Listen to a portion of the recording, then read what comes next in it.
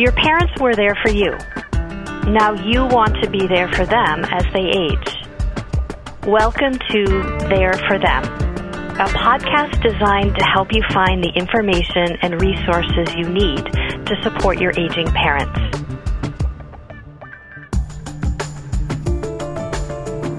Hi, this is Tara Fleming Caruso, Collaborative Care Advisor at Hebrew Senior Life.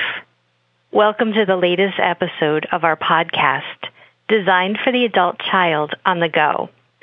We're recording this episode from home as the COVID-19 pandemic keeps much of the United States under lockdown. Adult children may not be on the go at the moment, at least not out in the real world, but the demands have never been greater. We're juggling childcare and homeschooling along with a range of work demands, if we're fortunate enough to be able to work from home. And we are more worried than ever about aging parents who are isolated and at greatest risk. So whether this podcast finds you washing your hands for the 50th time today or out on a solo, socially distanced walk, we still hope you'll take us with you. As always, we look forward to providing information and support so that you can do the same for your aging parents. Today we're excited to be talking about how to maintain intergenerational connection between children and grandparents during this period of social isolation. With so much uncertainty for both children and elders at this time, finding ways to connect them to each other can bring a little bit more joy when we all need it most. To that end, today's guest is Linda Doctoroff-Busgang, Director of the Adam and Matan Adelson Multi-Generational Program at Hebrew Senior Life. Welcome, Linda. Thanks so much for joining us today. I'm so happy to be here, Tara. Thank you. Before we begin, I thought it would be interesting to hear a little bit about your role at Hebrew Senior Life.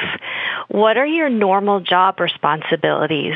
And I'm curious how the pandemic has shifted your role. It seems like everyone is working just a little bit differently these days. Exactly. So I've been at Hebrew Senior Life now for over 9 years. And during that time, we've made it an organizational priority to bring generations together. So we have nearly 50 partnerships with schools and youth organizations and typically run over 300 programs a year, including events, ongoing programs, and we also support one-on-one connections between youth and older adults. So normally my daily schedule involves complicated logistics coordination, communications with schools, teachers, and leaders, and thinking creatively about the best ways to facilitate interactivity and engagement between generations across all of Hebrew Senior Life's 8 campuses. But with this pandemic, my role has shifted quite dramatically, and I'm now spending most of my time working with program staff across the organization to help support an effort to engage residents who are in lockdown in all of our communities. So I'm trying to help staff in all of our different locations to share ideas and resources and also utilize technology creatively wherever possible. Thanks, Linda. That's amazing. Your work is amazing and such an incredibly important job right now. I can only imagine how busy you are thinking and implementing new and unique ideas and at the same time probably having fewer on-the-ground resources and supports, which can't be easy. But because you've had these new experiences, you're the perfect person to share your perspectives on how to bridge generations during this unique time. The sandwich generation, as you know, is really pinched right now. How can we get the adult children who are lucky enough to be working from home out of the equation so that connecting children and elders doesn't become one more project for them to add to their plate? Yeah, so adult children will obviously want to check in with their parents all the time. Many people I talk with, though, begin to feel that regular communications with their family members are a burden, and they don't know quite what to say every day when they check in. So there's a real opportunity for people to have their kids help out a little bit with that responsibility. So I'll try and give a few examples. So first, if kids are old enough to use a phone, and your parents have phones too, you can suggest that your kids text their grandparents all the time with photos of a latest Lego creation or a couch fort. The grandparents will probably appreciate their creativity greatly and maybe not even be as overwhelmed as the parents might be by the possible cleanup ahead. Another idea is just utilizing old-fashioned snail mail. It's a great way for kids to connect and share a piece of themselves with their grandparents, sending pictures and drawings and notes and practicing their writing skills. So actually at Hebrew Senior Life, we've been collecting notes and cards and pictures and letters from students all across the greater Boston area to share with seniors in our communities. So if your kids send your parents mail, they will certainly love it. But if they make some extra pictures or notes, you can feel free to send them to us as well. I'll be sure to share my contact information at the end of the podcast for anybody who would like to send us materials. We'd love to have them for people in our communities. Another thing we've seen work at Hebrew Senior Life is to give care packages to our residents. So we've found that people really enjoy getting puzzle books, crossword puzzles, word searches, cards, and Play-Doh. So it would be a really wonderful opportunity with grandparents to set up a back and forth exchange with your children. So one week your kids might mail a treat of some sort, and the next week the grandparents might mail something back. So it doesn't need to be something store-bought, especially since none of us are leaving the house unnecessarily. But maybe it's photos from an old album or a favorite family recipe written on an index card. That's awesome. Wonderful ideas. Especially mailing anything that's homemade or anything that's personal, these have much more emotional significance and are way more meaningful than anything that could be purchased. Do you have other suggestions for connecting children to their older relatives and loved ones? Sure. So I've been hearing so many creative ideas from people as I chat with friends and colleagues. Another really creative way for kids and grandparents to interact is to enlist grandparents as teachers. So most kids right now are doing some sort of homeschooling, but why not ask your parents to help run a class? I heard recently from a friend that her mother is teaching Russian math to her grandchildren. And no, they are not Russian, but the grandmother is learning how to do that. Another grandparent is conducting twice weekly history lessons for their grandchildren. Maybe a grandparent can talk about starting a family business, or a grandma has a surprising aptitude for long division. And while everyone's out of school for however long, it could give kids and grandparents something to do and learn about together. Also, if you happen to set up ongoing learning experiences between different groups, it might give you a chance to check your email or do some work or track down some of your missing groceries. Right, email. Okay, so when you mention email, it brings to mind the topic of technology. And technology certainly can be a great additional resource for connection. So tell me about your experience with Zoom. We are using it every day now for our team meetings. It has literally become our main form of communication these days. Do you think Zoom is a good platform for our parents to use as well to visually and socially stay connected? So I absolutely love Zoom. I, too, have been using it all the time.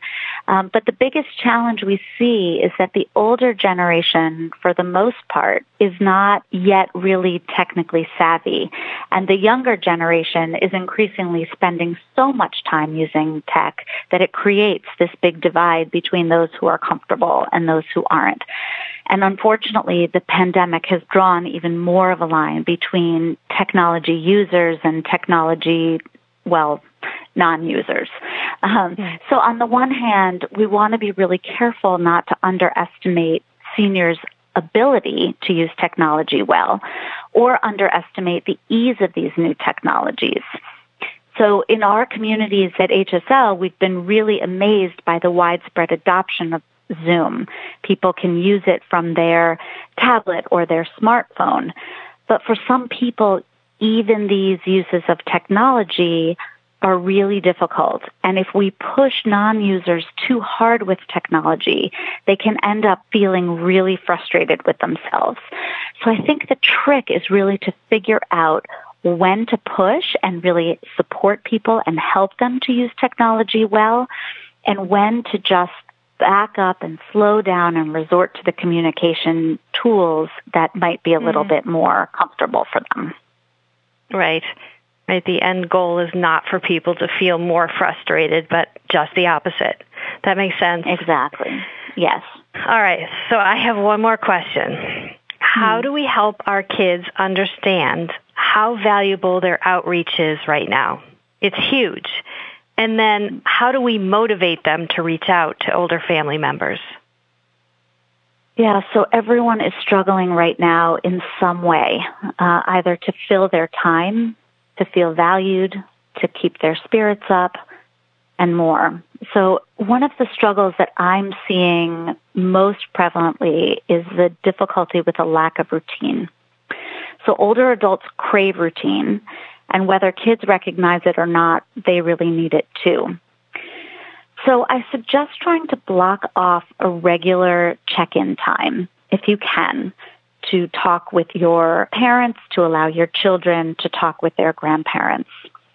If you can't have that regular check-in time, a couple of texts during the day from the kids to their grandparents is better than nothing. And there's so many ways you can help each other pass the time with real meaning. So, for example, you can structure in dates to watch a TV show or see a movie at the same time. That will provide the important structure for everyone, but it will also allow you to have something to discuss when you check in instead of an awkward conversation, oh, what did you do today? And unfortunately these days, the answer is probably, chances are not much has been going on during the day. Right. Another idea is to do some kind of virtual activity together on Zoom. Cook something together or teach a skill. So, for example, my daughter wanted to learn how to knit, and my mom taught her over Zoom.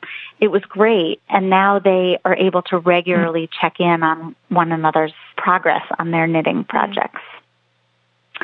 Another idea is to create opportunities for your kids to interview your parents. So this can be a little bit more complicated, and I think some advanced preparation could really be helpful. So, for example, you could have kids write down some weird or wacky things they've always wanted to learn about the family and then fire away with their questions. Kids always want to hear stories about people they know and things they can relate to. So you can encourage them to share tales of the worst family vacations they ever had when you were growing up, or even the biggest fight the grandparents ever had to break up between siblings. You can help make these discussions, story-based, and then I think they would be much more engaging for everyone. You're so creative. I love the range of ideas. And even if someone chooses that very first simple suggestion you made of just scheduling a time to talk, it really can be so powerful. My teenage son did this with his grandmother a few weeks ago, and it was probably a 2-minute conversation, and she told me at the end that it was worth $1 million, and it made her day. That's all it took, 2-minute phone conversation. Beautiful. It was really awesome. It was awesome. So, Linda, thank you again for sharing your passion and your expertise with us. We're so lucky to have you as a resource here at HSL. And I promise I'm going to use some of your suggestions as we move forward during this period of social isolation. But before we go, I wanted to just remind you, did you want to share your contact information so that listeners can send their cards and letters? Absolutely. So, yes, we are actively trying to distribute written materials, notes, cards, letters, pictures, etc., to residents across Hebrew Senior Life. You can send it directly to me. My name is Linda Busgang at 5000 Great Meadow Road, Dedham, Massachusetts, 02026. We will take them and we will share them with people who will relish hearing from people in the community. Thank you, Linda. We appreciate it. So to our listeners, thank you for joining our special pandemic episode. Hopefully it will be the last time we broadcast to you under such unique circumstances. And until next time, if you're looking for more information and education about how to support an aging parent or loved one, please explore our blog, www.hebrewseniorlife.org/blog. And of course, we invite you to subscribe to our podcast. And on that note, we'd like to know what you'd like to hear in our next podcast. Are there topics that you think would be helpful?